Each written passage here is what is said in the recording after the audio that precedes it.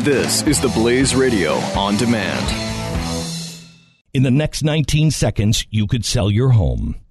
Okay, it's not going to sell your home, but you're going to take a big step toward getting it sold. Go to realestateagentsitrust.com and find an agent selected by my team, a professional who shares your values and speaks the truth. Sell your home fast and for the most money. Get moving at realestateagentsitrust.com. Glenn Beck. The Blaze Radio Network. Welcome to the program, Ron Radosh. How are you, sir? Be here, Glenn. I'm honored. It's an honor to have you on. I love a man who can come from such a distance as you have. A lot like my good friend David like Horowitz. Another lifetime, almost half a century ago. Yeah. I must say it's funny because a lot of people are now calling me a communist simply because I'm opposed to Donald Trump's candidacy, which I think is rather hilarious. It's funny, Ron, because we were talking about that. We didn't know where you stood on his candidacy. But I want to, before we get into that, which we don't even have to get into, sure. But you have an interesting story to tell. First, let me make sure we understand. You were raised as a Marxist. You were a full-fledged member of the Communist Party. Right, correct. And then what happened to you? How did you get away from that? I started moving away. I quickly, I was independent-minded, and I read a lot of books. And I early on learned what a monster Stalin was, the moral equivalent of Hitler. There was no difference between them. And once you learn that, you begin to say, oh, my God, what am I involved in? This is nothing I want to be involved in. And I moved away quickly. And I went through various steps. I became what you call a social democrat to the right of Bernie Sanders, but in that general group. And then I read a lot more. I read conservative books, conservative moral philosophy, economics, and I realized that, the alternative of a statist, bureaucratic state in which the state stands over the individual and programs everything, it just doesn't make sense. And I call myself now a conservative, somewhere on the center right. And you're with the Hudson Institute, which is not known to have communists running around in the hallways. And I became disillusioned because of a lot of things. I wrote a memoir on it years ago. A trip to Cuba, in the 1970s, let me see the reality of communism. It was a horrendous experience. I wrote a well-known book on the Rosenberg case, the Atom Spies of the 50s. I found out they were guilty. And, for various reasons, I quickly moved away from the milieu in which I grew up. Ron, I would love to spend an afternoon and just pick your brain and just learn from you. You have been there and done that, and all the things that we are facing. And we'd love to have you next time you're in Dallas. You let me know. I'd love to. Sure, I'd love to sit down with you. Be glad to. So let's talk a little bit about this this article. And before you get into the meat of the article, where did it happen? Your meeting, because it's being denied. Where did it happen? Tell me about it. Oh, no, it happened in 2014. It was October, and it was I was invited to a party at his townhouse. I didn't know it was his. They said, just go to the Breitbart Embassy. You'll see the plaque on the door. It was in the Capitol Hill area in Washington, D.C. So I took the metro down. I had recently moved back to Silver Spring, Maryland, on the Red Line. Went into, it was a very cold night. I remember I walked. They said it's a short walk. I was freezing. And I walked up to his townhouse. There was the townhouse, the Breitbart Embassy. There were people there I knew. I was standing around, and he came up to me, introduced himself to me, and said, this is my home you're in. I had never met him before, and I didn't even know it was his home. I just go to the Breitbart Embassy. Okay, and, so you met Steve Bannon, who is now the director of Breitbart.com and the chief executive of the Trump campaign. Okay. Right. And he came up to me unsolicited. I had not met him before. I had not been introduced to him when I walked in. He said, I'm Steve Bannon. This is my home. And then he just laid out this thing on me. I didn't ask him to. And he said, boy, this is the time we're going to defeat all these guys and just bring down the whole establishment. I said, I just let him talk. And he said, I want you to know I'm a Leninist. And I was rather stunned. What does that mean? He said, Lenin wanted to smash and destroy the state. That's my goal, too. I want to destroy the state and bring down everything, including the Republican and Democratic parties. And he said that his goal, then described himself to me as the coordinator of the Tea Party groups in the East Coast. And he said, what we're going to do is get our people elected, hold them accountable, and then when they win, if they don't go along, they betray us, we'll quickly get them out of office and hold them accountable, and we'll soon be able to take over everything and crash and bring down the whole establishment.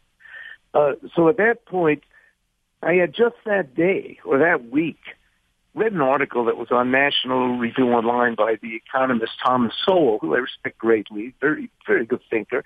And I read something he wrote that day, and I said, well, this kind of logic was just attacked by Tom Sowell. Did you happen to read his piece that was on National Review Online this week? And he said, Tom Sowell, he's a liberal. And National Review, that's a leftist magazine, just like the Weekly Standard. We want to destroy them all. They're part of the establishment. We want to get rid of them. And I was sort of taken aback. I mean, these were, you can disagree with anything that's in any particular issue. Not everything every magazine writes is correct, has hearing in its pages is correct. And I said, well, these are legitimate conservative magazines. People arguing points of view. He said, no one reads them. They're irrelevant. And they're part of everything we want to destroy. So, I was rather speechless. I didn't bring up any arguments against him. And he just carried on, went on to talk about his whole goal of destroying everything, which to me is nihilism. And I think, unfortunately, I didn't ask him, please expound on what you mean by saying you're a Leninist. But he clearly was saying that when Lenin began, he was trying to destroy every kind of civil political party in old post-Tsarist revolution Russia. When you had the social Russian moderates in control, the Christian Democrats and the Social Democrats, who were not Bolshevik. They were the Bolsheviks, the totalitarian movement in embryo, ready to be born and take over the whole state. He was trying to smash and destroy and delegitimize everything. And of course, if you know anything about Russian history, there was an existing parliament, the Duma, which represented all political parties. And they pretended to say we were just running for position in Duma. And once the Bolsheviks took control of the Duma, they immediately obliterated it, dissolved it, and created a government run by the so-called Soviets. The first act they did was an act of really revolution against an elected parliamentary body, the Duma, was to dissolve it. And that was what Lenin was talking about. He proved true to his promise. He destroyed everything and created the mechanism where his one party could take over the whole society without anybody even voting it in. It was really, those of us who study Soviet history call it a coup. It was not the Bolsheviks were not elected. They staged a military coup against the existing elected government. And that should have given everyone at the time a clue as to what the Bolsheviks wanted to do with Russia. And, in essence, he was saying, I don't think he was saying he was a communist. He believes in Marxism and all the principles that are enunciated later. He was trying to say he was following Lenin's methodology of destroying everything, and then the people Bannon supported could take over. That's not a good precedent or a good model to have for any inspiration for someone who is a would-be conservative, holding up Lenin and the Bolshevik path as a method for gaining power. Ron, that's why it seemed bizarre to me. Ron, I have, you're the perfect guy to talk to because you've studied it from the other side. You've studied it as a kid of, right. Okay, how do we get these things done? I've studied it, how do we stop these things? Right. But exactly. I've looked at South American revolutions. I've looked at the Soviet Revolution. I've looked at World War II. I've looked at what happened in Hungary. And I see what's happening now. Occupy Wall Street, the Golden Dawn Party. What's his name in Russia, Pat? Dugin, who is Vladimir Putin's guy, Alexander Dugin. What's happening in France?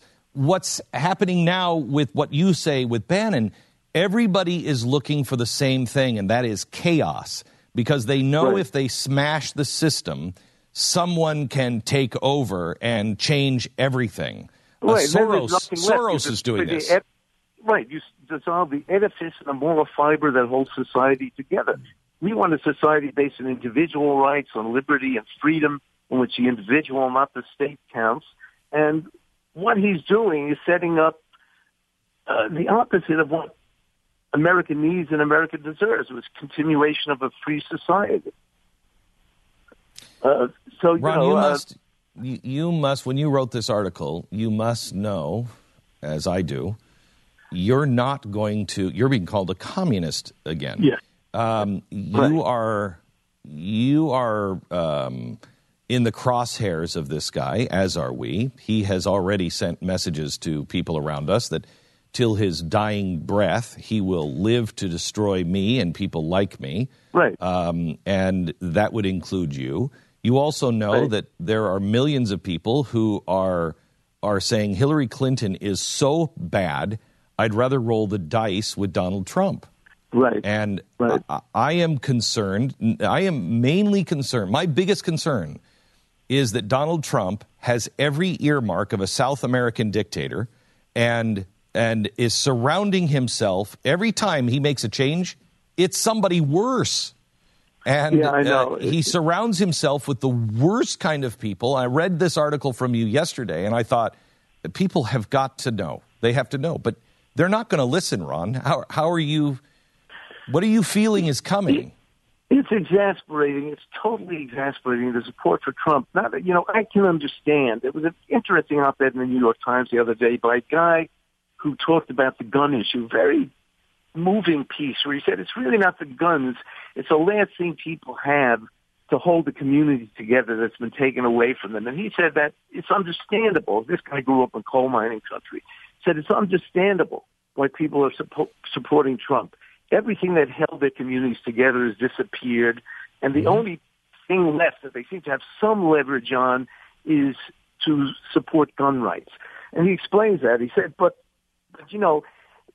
there are scores of people who are not part of the dispossessed old white working class that is disappearing, who are very intelligent, and they're putting aside everything they knew to support Trump in the hope that somehow it will turn out for the better, and ignoring everything we know about Donald Trump. It's astounding to me. I mean, this is a guy who brags, as I just read in that long series based on extensive interviews with him by those Washington Post reporters, in which he told them, in essence, that he doesn't read anything. He can't even read briefing papers.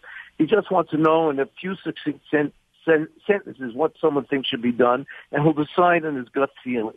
Now, anyone who says that to reporters can't be president. The president has to make crucial decisions that could balance the entire life of humanity could be at stake. And he's going to make a decision just on his gut feeling. That's frightening.